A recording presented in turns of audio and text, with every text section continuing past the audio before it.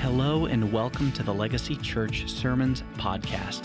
At Legacy Church, we help people find their identity in Jesus and their place in His mission to impact the world through the gospel. We ask that you grab your Bibles, listen up, and we hope that you hear a great word from the Lord today. Well, my name is Shelby Van Manen, and I have been a member here at Legacy for the last 2 years, and I now serve Legacy as a resident missionary. If I can be fully honest with you guys, this is my very first sermon ever, so I am extremely nervous. The stage fright is very real, but I'm as equally excited and honored to be able to bring this message to you guys on this Impact Sunday. So I do just ask that you bear with me as I'm navigating through all of this for the first time, but the best piece of advice that I got over and over again was to come up here and not try to imitate anyone else like what you saw this morning, but to just be myself. So I'm going to try to do that. There may be moments that are weird and awkward because that is me, but I also have a deep and reverent love for our Lord Jesus Christ. So you can believe we'll be talking about Him today, as well as the impact, ability, and opportunity that He's placed on your life. So to do that, we're going to look at 3 different topics this morning. First one is identity, and this is what Kevin was talking about this morning. Second, we'll touch on mission. And lastly, of course, it's Impact Sunday. We've got to talk about our impact. In order to do this, do you guys recognize these?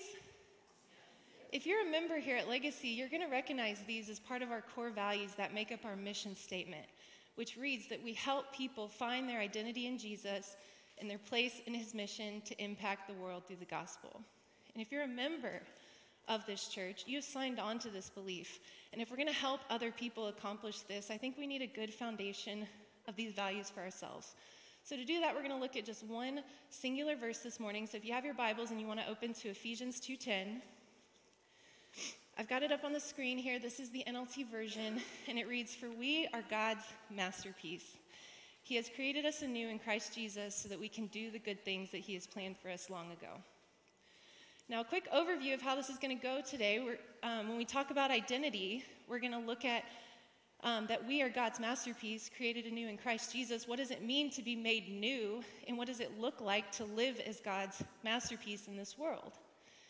Second, when we talk about mission, we'll break down the middle part of this verse, and that is to do the good things that He has planned for us. What are those good things? Third, for impact, the very last part of this verse here, these are things that He has planned for us long ago.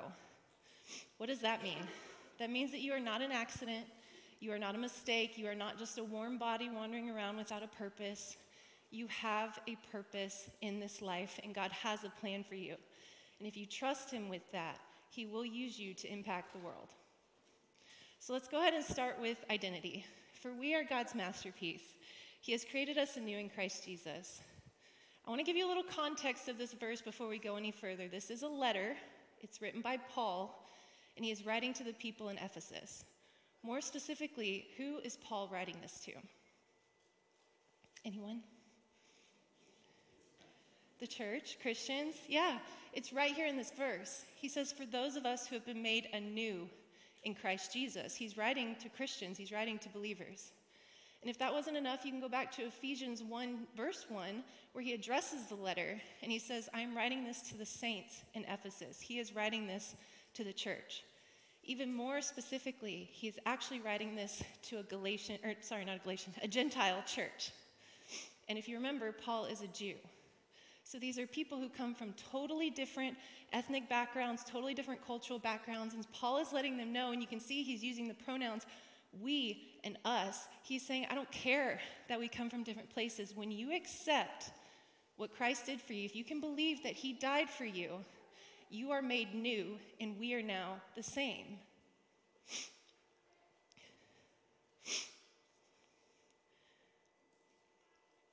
Now, this idea of being made a new creation is not new for Paul. He talks about it quite a bit throughout his letters.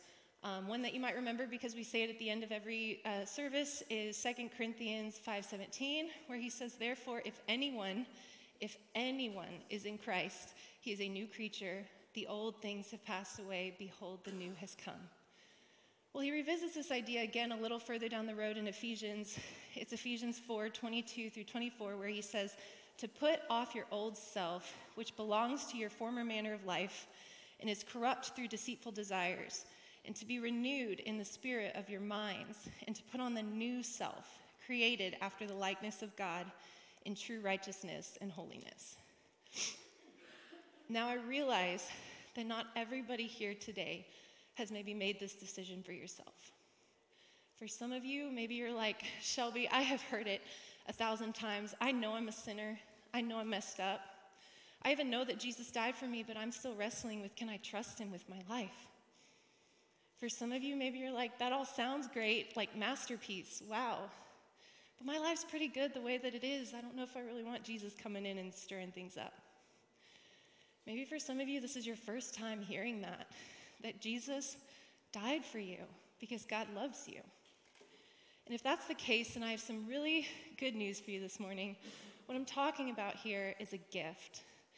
We call it the gift of salvation, and it is a free gift. You don't have to do anything to earn it. It's already been done for you, and it has been made available to everyone. And a little bit earlier on in this chapter, just before this verse, Paul actually goes on to share what's called the gospel with the Ephesian church. The gospel literally means good news, and it's the story of Jesus. And he says, we are sinners. We are broken and messed up, and God exists here in a nature that is perfect and righteous and holy. And we don't even deserve a relationship with him because we can never be what he is, and he created a way of life for us, but we chose to live differently, so all we deserve is death. But God loves us. We are his people. We are his creation. And so when we sang these lyrics last week, when there wasn't a way, he made a way, and he sent his son Jesus down to earth to live the perfect life that none of us could. Jesus, who was 100% man and 100% God. But in Jesus' story, Jesus ends up being sentenced to death. A death that he didn't deserve because he was perfect. But in his death, he took the weight of our sin and our shame on his shoulders. And he paid the penalty for us so that we could be reconciled with God. And we can now have that relationship with him. But the story doesn't end there. It actually only gets better. Thank you. 3 days later, Jesus defeats death, and he rose from the grave. And a few days after that, he ascends into heaven to be reunited with our Heavenly Father. And what Paul is saying here is that if you can believe that this is true, not just is it true, like did it happen? Historically, this happened, but is it true that somebody could die for you? Is it true that someone could pay your penalty for your sin? If you believe that, if you accept and put your faith in what Jesus did, you are a brand new creation. And what makes you new is because you receive the Holy Spirit. The moment you put your faith in Jesus, you receive the very same Holy Spirit that was in him. The Holy Spirit that is also 100% God and 100% his own person is now in all of us. And then Paul takes this one step further and says this new you is God's masterpiece. So, what is a masterpiece? Your version of this verse may call it that we are God's workmanship or we are his handiwork. Usually for me, the first thing that comes to mind is art. And I don't know about you guys, but I cannot personally make art that anyone other than a parent would love, so I have a really great respect for artists. I think of how an artist has a vision and how they execute that vision one tedious brushstroke at a time. I think of how some of these masterpieces that they're creating go on to actually be publicly known. I have a few examples on the screen. This first one here, you probably recognize Mona Lisa. How about this next one? It's a sculpture, Statue of David. And this one, Starry Night. We recognize these, right? And the cool thing about these masterpieces is that they don't have to do anything to become good enough. They were made good enough. They don't have to accomplish anything. They've already been accomplished. They don't have to earn the love or appreciation of their creator because they're already loved. And that's what Paul is saying here in this verse. He says, you are God's masterpiece. He doesn't say you are becoming God's masterpiece. He says you already are. The moment you put your faith in Jesus and you receive the Spirit, you are new. It is instant. Now, if you've been walking with Jesus for some time, you probably know that it doesn't really feel all that instant. There is a journey involved. We stumble, we fall. There's a lot to learn. Nobody is Christ-like overnight. We actually have a name for this. We call it sanctification. But your identity, who you are as God's masterpiece, that is instant, and we can have confidence in that. Now, just to take a little sneak peek at the rest of the verse here, it does say to do the good things that God has planned for us. That means that you are not a masterpiece meant to just hang on the wall and look pretty. God has a plan for you. You play a role. You are a part of something bigger than yourself, kind of like a mosaic. A mosaic is when an artist takes one piece after another and strategically places them in order to create a larger image. Here is Starry Night again, but this time in mosaic form. Now, for this example, some of you may be the blue pieces, some of you the white ones, some of you the yellow, but you each have an individual and unique role to play in order to form this image. Now, in God's mosaic, He transcends time and space in an individual place like this. So His mosaic kind of transcends our comprehension, but you still have a role to play. And here's what I don't want you to miss this morning. You are a part of what He is creating. You are not the point of it. It's okay to have your own goals and dreams and desires in this life, but when we make those things all about us, we are taking the greatest artist who has ever existed, God, and we are putting His signature on our own plans. So I have a reflection question for you this morning. What is your role in God's mosaic? I'll have a question like this at the end of each topic, and I'll put them all on the screen at the end if you want to take a photo of them. But I want you to really begin processing this. What is your role in God's mosaic? In other words, what is your role in His mission? So that leads me to our next topic this morning, mission. The middle part of this verse, to do the good things that God has planned for us. Now, I want to break down the word mission so that we can have a better understanding of what that is, because I think it's a word that is thrown around in church all the time, but what does it really mean? So last year while I was in school, I studied quite a bit of missiology, which I'm sure you can guess is the study of, thanks higher education for that one. And in that study, I found that the word mission is sort of this overarching term that has a couple different definitions. So I've got them all listed here. The first one is the definition for the word itself, mission. This is a very broad term, meaning anything that the church does that points to the kingdom of God. Then you have missions, plural. This is an action. It's an action taken by Christians to cross cultural boundaries and to go in the name of Jesus and bring Jesus to people. This is what Paul was doing when he was writing to the Ephesians. He's a Jew writing to Gentiles. He's crossing that cultural boundary.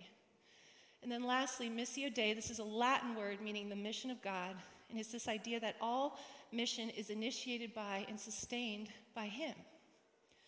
So, I cannot tell you what your personal mission is for God. I can't tell you what your role is in His mosaic, but I hope that these guidelines help you. Is what you're doing pointing to the kingdom of God? Are you crossing cultural boundaries for the sake of Jesus? And is it of His will? I am very fortunate that God made my mission very clear early on in my walk with Him. I didn't really grow up in a Christian home, so I found God a little bit later on when I was 18. And because of that, I struggled very heavily with depression.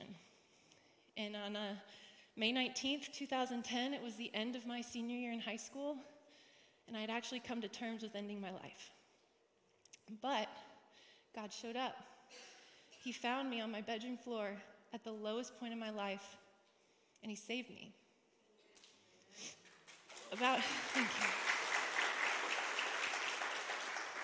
Just a week later, I get an email from a missionary, a complete stranger, by the way, inviting me and my dad to come hear about the mission work that he's doing in Africa. We go and we meet with him, and by the end of the conversation, he felt led to invite me on his next mission trip. He said, I want to take you with us. We're going to go share the gospel with unreached, impoverished nations in Sudan. And I'll be honest, I didn't know what a missionary was. I didn't even know what the gospel was, but I said yes. And I wish I could stand here and pretend that that was some great, big, bold leap of faith. It wasn't. I didn't know that I could trust God with my life. I just had nothing else to live for. This started my mission journey with him, and I have had a lot of ups and downs since. But what helps me keep my eyes fixated on the mission that God has for me is I never let myself forget where he found me.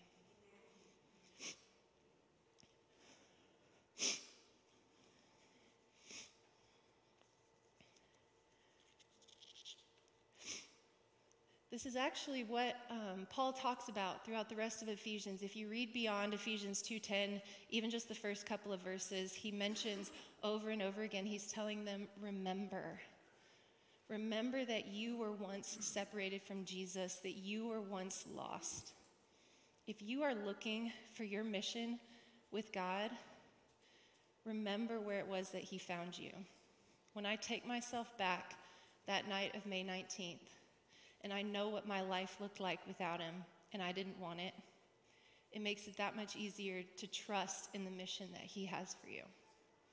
Now, last year, I read a book called Share Jesus Without Fear, and it's by William Fay, and in this book, he talks about a dream that he had, and I think this paints a beautiful illustration of what it means to be lost. So to set the scene here, his dream begins, and he notices that there is this large, raging, crashing sea. It's not the calm, serene lake that some of us may have been in. It's terrifying. And then he notices that there are people in the water. A woman who goes to lift a little girl's head above the waves, a man who gets swept under in a current, only to come up choking, gasping for air just to get knocked down by another wave. And he said the scariest part was there was no hope. There was no help in sight. But then a change happened, and this is what he says. Then a huge rock appears, and a voice called into the darkness. People began crawling up the rock's craggy sides to safety, but when they got to safety, something happened that drove me almost goofy. The people who emerged from the waves got busy. They got involved in building rock gardens, rock lives, rock jobs, listening to their rock music, and going to rock meetings where they talked about the people who were still drowning in the ocean, but nobody went back to the water's edge to help. Have you ever tried to run or yell in a dream? In my dreams, I can do neither, yet I tried to run, I tried to yell at the top of my lungs. How could you have forgotten that you were once in the sea? As I watched the saved scurry about their rock work, as I listened to their rock talk, I realized the rock was the cross of Calvary. The voice they heard was Jesus, calling by the power of the Holy Spirit, inviting them to come join him. He's never high up on the rock where it's safe. He is calling from the ocean's edge, where the dead, the diseased, and the lost are found. As you might recall, that is where he found you. It's powerful, right? And I think if we're honest with ourselves, we've all been here. There was a point before we knew Jesus when we were drowning. And then we found him, we put our faith in him, and he rescued us. He brought us to dry ground. We found safety, and praise God for that. But when we found safety, we found comfort. And before we realize it, we're building our own kingdoms, collecting our own things, our own stuff, setting our own goals, pursuing our own dreams. And these things are gradually pulling us higher and higher on the rock, and as a result, further and further away from Jesus.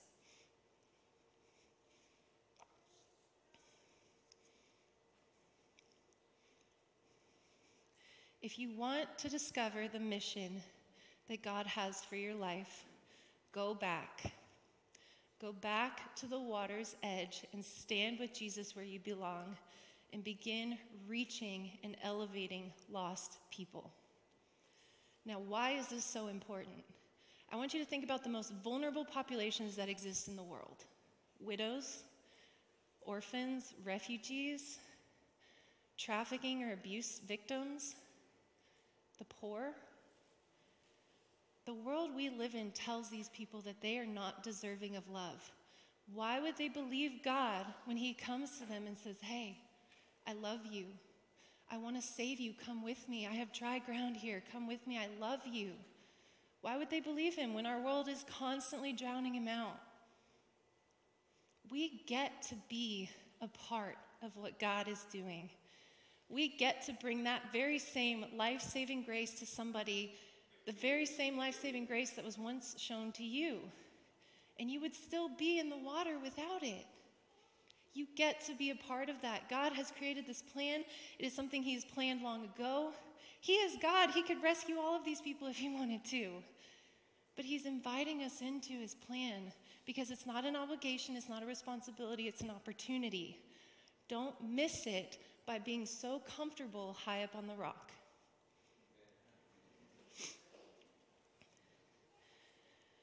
Well, Shelby, it kind of sounds like you're saying I should care more about lost people than the family vacation I've been planning for the last 3 months.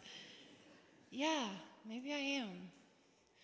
Or, that sounds great and all, Shelby, but I've been working really hard at my job and I've got a big promotion coming up and I care about lost people, I do, but now is just not a good time for me.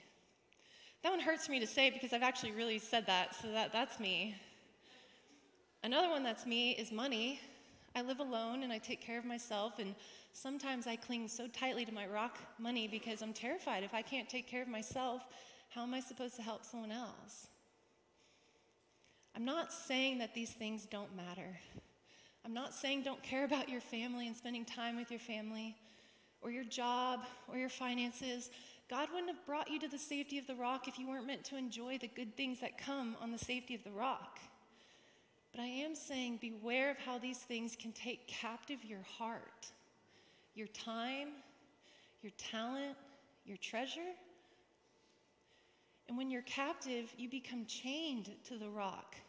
And it's harder and harder to return to Jesus and to return to the lost. And if you want to make that change for yourself, if you find that you're in that situation, it's probably going to require some sacrifice. There, I said it. That's a scary word, sacrifice. But if that's the case for you, I want you to truly think about this for a minute.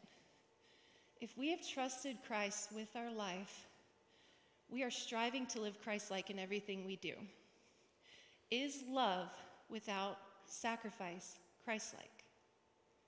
I would argue that it's not. Now, you can certainly love without sacrifice. I think we do it all the time. But if we're really striving to be like Christ, he may ask us to make some sacrifices. So my reflection question for you on this one is this. Where are you still prioritizing your rock life over lost people? And I want you to get specific when you start answering this question, because I don't know, maybe, just a guess, but as you begin pursuing the missional call that God has on your life, he may start asking you to sacrifice some of these things. Lastly, this morning, we're going to talk about impact. In order to fully understand impact, I think we need to know God's heart. And thankfully, he expresses his heart all over through his word. One of the things that stood out the most to me is the heart that he has for this world. John 3:16 says that it's because God so loved the world that he gave his son to die for us on the cross. That wasn't just because he loves you and me. It wasn't just because he loves Christians. He loves the world.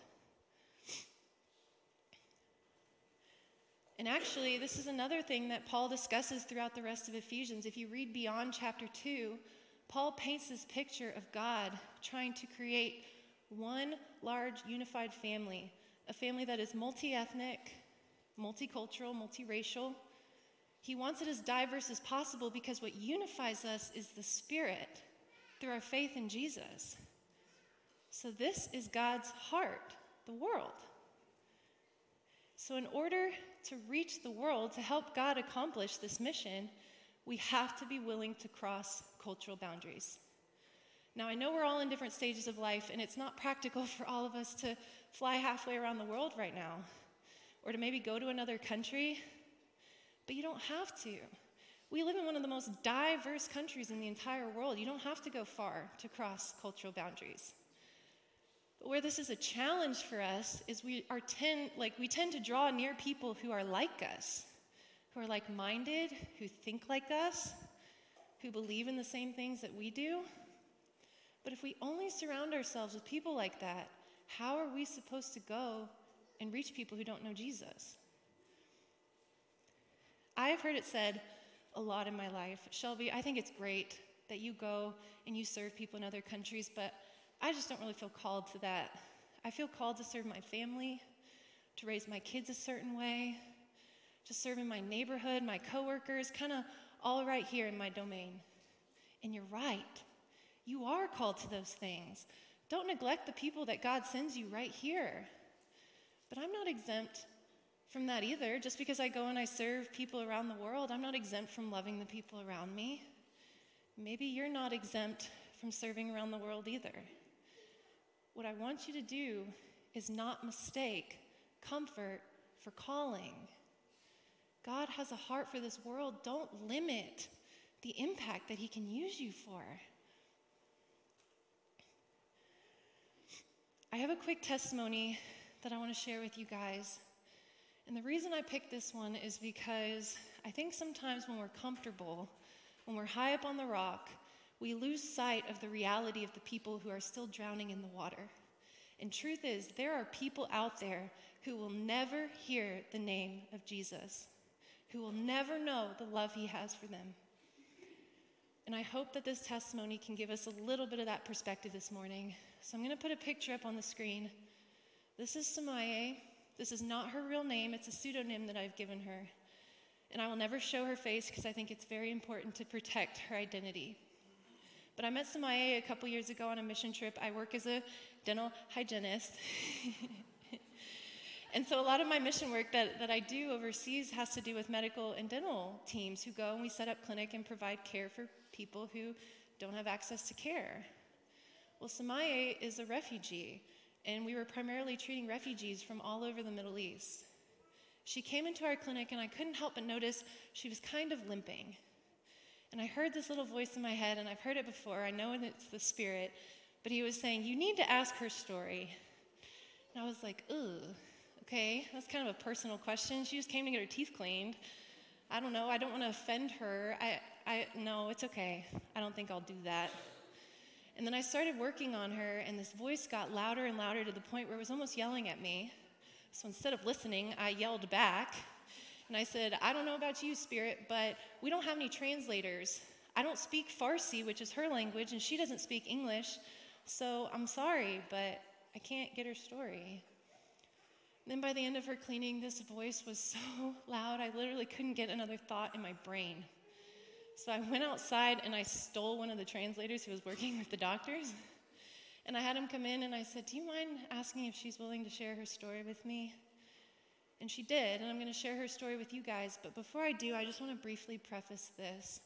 Some of the things I'm about to share might be kind of hard to hear. And her story, although very true, is the result of complete extremism. I just want us to be careful to not form any snap judgment or opinions about a generalized group of people, culture, country, or religion. So Samaye begins her story and she said, I grew up in a world that hates women. And I actually grew up learning about God, but I kind of thought he might hate women too. The first attempt on her life came when she was just an infant.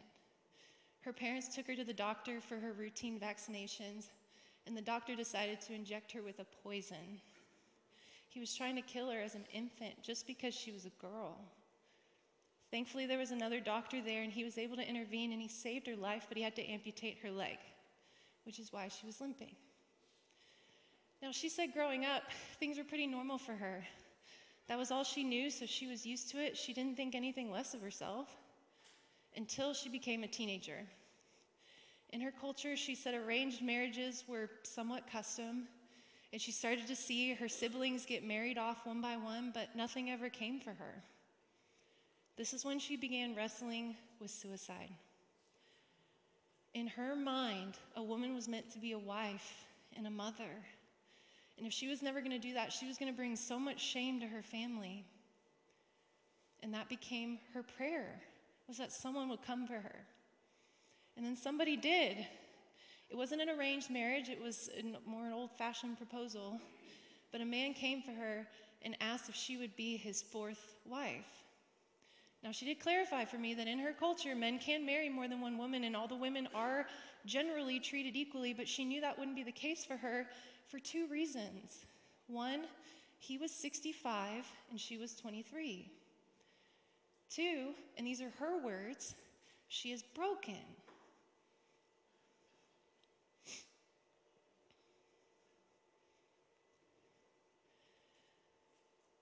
So she politely declined his proposal, and he came back again, but this time he came back with money. And he had a conversation with her parents, and he offered to purchase her from them to remove this burden from their life. This was no longer the arranged marriage that she dreamed of that would have brought honor to her family. This is now a forced marriage, something that was completely against her will. So she fled. She left everything she knew. She came to a country where she didn't know anyone. She didn't know the language. She had to take refugee status, so she had no rights as a human being. And all of this took place just 1 month before we met. And you know what she said? I would rather live with nothing than live as a slave. I was gutted hearing this story. I didn't even know what to say. All I could think to say was, at the beginning of your story, you said you don't think God loves women. But that's not the God that I know. The God I know loves all people. He definitely loves women. And using your own words, he especially loves broken people. And in fact, in God's eyes, all of us are broken. None of us are good enough for him, but that's why he sent his son Jesus, and I shared the same gospel story that I shared with you this morning. I then told her, I believe that God sent me to you for a reason. That you were an impact person that he wanted you to meet because nobody in your life was going to tell you about Jesus. I believe he sent me on this entire trip just to meet her. We began praying together, and she was just weeping and shaking. And when I finished praying, she stood up and she fell into my arms, and I told myself I was not going to let go of her until she let go of me. And we stood like this for 10 minutes. I didn't even know somebody had taken this photo, but I'm so glad that they did. Then she began gathering her things and said one more thing to my translator before she left, and so I was cleaning up my stuff, and he came over to me. He said, she wanted you to know that she said, I will not stop fighting. I will not give up. Thank you. Now, I can't say for certain if she accepted salvation that day, but honestly, that's okay because that's not our job. We can't force Jesus on people. How does that make us any different than anyone that she grew up with? Jesus is a choice, but now she knows that she has that choice. And would she have ever had that if I didn't trust God's will for my life and then his voice when he was speaking to me? Did y'all catch that too? I almost missed her. I was so afraid to do what God, I had already done the hard part. I'd signed up for the trip. I raised the money. I got on the plane. I was there. And I still let fear almost cause me to miss her. And I do believe that God used me to save her life that day. And as we've been talking about these last couple weeks in 2 Peter, God is patient. He is patiently holding back the second coming of Jesus so that more people can come to know him. And I praise him that he has been patient with her. I hate that I can't offer her life anything else. But I'm continuing to pray that whatever seed was planted, that he would grow it and that she would know the true love of our Lord and Savior. But I want you to hear this story because I want you to see you can have this very same impact on people. It's just a matter of leaving our comforts. So my last reflection question here is this one. What is holding you back from impacting the nations? Is it fear? Because I've been there. You know, I've done missions now for 12 years. You would think it gets easier, but it doesn't. It never gets easier because there's an enemy out there who doesn't want you talking to people about Jesus. Is it self-doubt, feeling inadequate? I've had more than my share of those feelings. I know exactly how that feels. Is it our comforts, the things that have you chained on the rock? Again, I want you to be specific here. That's going to help you more confidently step in to your identity of who God made you to be as his masterpiece, the plan that he has for your life, your role in his mosaic, your plan in his mission, or your part in his mission, and then your your impact, who he made you to be in this world, and to bring his son Jesus to this world. Now, I have one more story that I want to share before I let y'all go this morning. All morning, we've kind of been focused a little bit on us, right? Here's our identity, who we are. I've been reminding you where it is that God found you. But before we go, I want to remind you of who Jesus is. And to do that, I'm going to take us back to the day that he was sentenced to death on the cross. What was the very first thing that the Roman soldiers did when he was sentenced? They took him out to the courtyard, they stripped him down, and they had him beaten and scourged. Now, as heartbreaking as this is, that actually was Roman tradition. That was not specific to Jesus. This is what they would do for all crucifixions to make sure that this type of death was the most painful and bloody type of death possible. But what they did next was not tradition. Then the soldiers of the governor took Jesus into the governor's headquarters, and they gathered the whole battalion before him, and they stripped him, put a scarlet robe on him, and twisting together a crown of thorns, they put it on his head, and they put a reed in his right hand, and kneeling before him, they mocked him, saying, "Hail, King of the Jews." They spit on him, they took the reed, and they struck him on the head. And when they had mocked him, they stripped him of the robe, they put on his own clothes, and they led him away to be crucified. They didn't have to do that. None of that was tradition. None of that was expected of them. But what did they do? They stripped him down again. They dressed him up in royal colors, and they gave him a crown of thorns. They said, "You want to be king? Here you go." In church, if I can be so bold, how are we any different when we say that Jesus is king of our lives and then go on living for ourselves? We're mocking him. Do you see that? But Jesus wants to be king of your life. Let him. And when you do, it is not a mystery of what's going to happen next. He gives it to us right here. It's at the end of Matthew 28. We call it the Great Commission. And this is where Jesus says it is by his authority, and it is by his authority because he is king. He is not a mocked king. He is the real king. And so it is by his authority that he can tell us to go and make disciples of all nations, baptizing them in his name and teaching them to walk in his way. And then he promises us that when we do that, he will be with us every step of the way. I think it's important that we understand that Jesus is king of our life if we're going to look at our identity and our mission and our impact.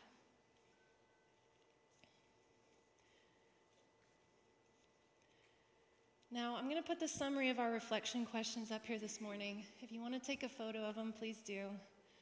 And as you begin wrestling through these, I don't want you just to look at them for today, but wrestle with them throughout the week and know that we are here to help you. I'm not even going to pretend that I have half of this stuff figured out. That's the beauty of being a church community, is we are here for you. Find me, find our pastors. I'll wrestle through this with you.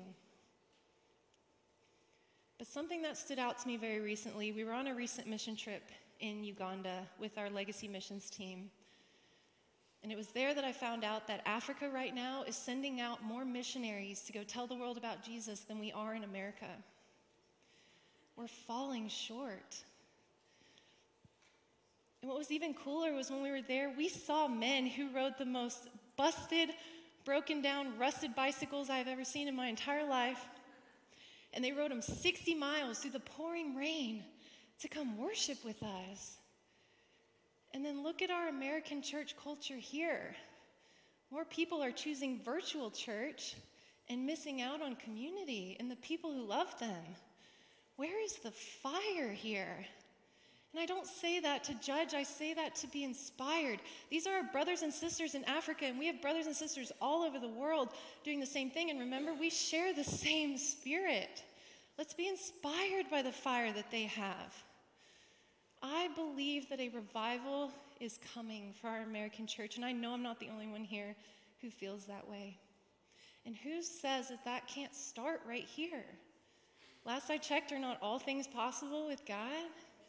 It's got to start somewhere.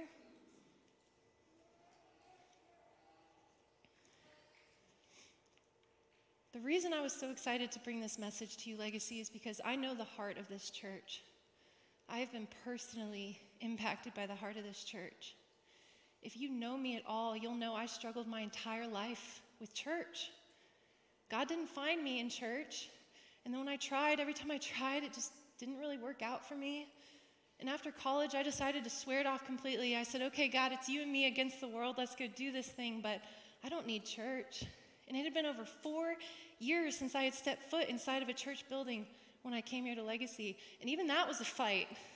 I put up a big fight with God when it came to Legacy. I was like, I don't want this. And Legacy, this was your heart, and you know who you are. You who played an impact in me and taught me what church can really be, because you love people so well. I believe God is doing something at this church. We just have to let him. And again, looking back to Ephesians 2:10, when he says, these are things that I have planned for you long ago. What's so funny to me, and I know it's not a coincidence, but 3 years ago this month was my very first service here at Legacy, and it was a Missions Impact Sunday. Fast forward 3 years, and here we are now, and I am doing something that I never saw myself doing. But Jesus is King of my life, and I am going to let him reign. I am not going to let fear stand in the way. I'm going to say yes to wherever he calls me. I'll make whatever sacrifice I have to make, because I know who I am in him. I'm his masterpiece. I know what my mission is, to go and share that same life-saving grace with people who will never hear about him. And I know with that, I can impact the world. And I want you to feel the same confidence. So if that hasn't quite sung in yet, I'm going to put in Ephesians 2:10 one last time. And I want you guys to say it with me. When we say these words, let them sink in for you, because it's true. For we are God's masterpiece. He has created us anew in Christ Jesus, so we can do the good things he has planned for us long ago.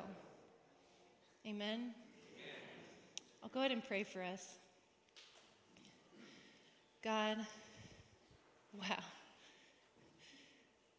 I know I just talked a long time, but I'm kind of speechless right now. I am so blown away by your goodness, and that you loved us so much that you sacrificed your only son for us. I can't even imagine the weight of that loss, but you did it for us because you love us. God, we were hopeless without you. You gave us hope when there wasn't a way. Thank you for that. Thank you for your love. Thank you for giving us the strength and the power of your Holy Spirit. And God, I pray that you give us a faith and a fire like that of Mary. For when she saw Jesus, she ran to go tell people about him. God, give us that kind of faith. Give us a fire to go run and tell people about Jesus. Thank you again for this opportunity, and a big thank you for Legacy Church. You are doing such big and powerful things here. Thank you for not giving up on me when I didn't want to be a part of it. I just pray that you ignite our hearts this morning, that we remember where it was that you found us, and that we would still be there if it wasn't for you, and that we can step forward into this life with confidence, knowing that the moment we put our faith in Jesus, we are made new, and we are your masterpiece. We love you, Lord. It's in your holy and precious and perfect name we say amen.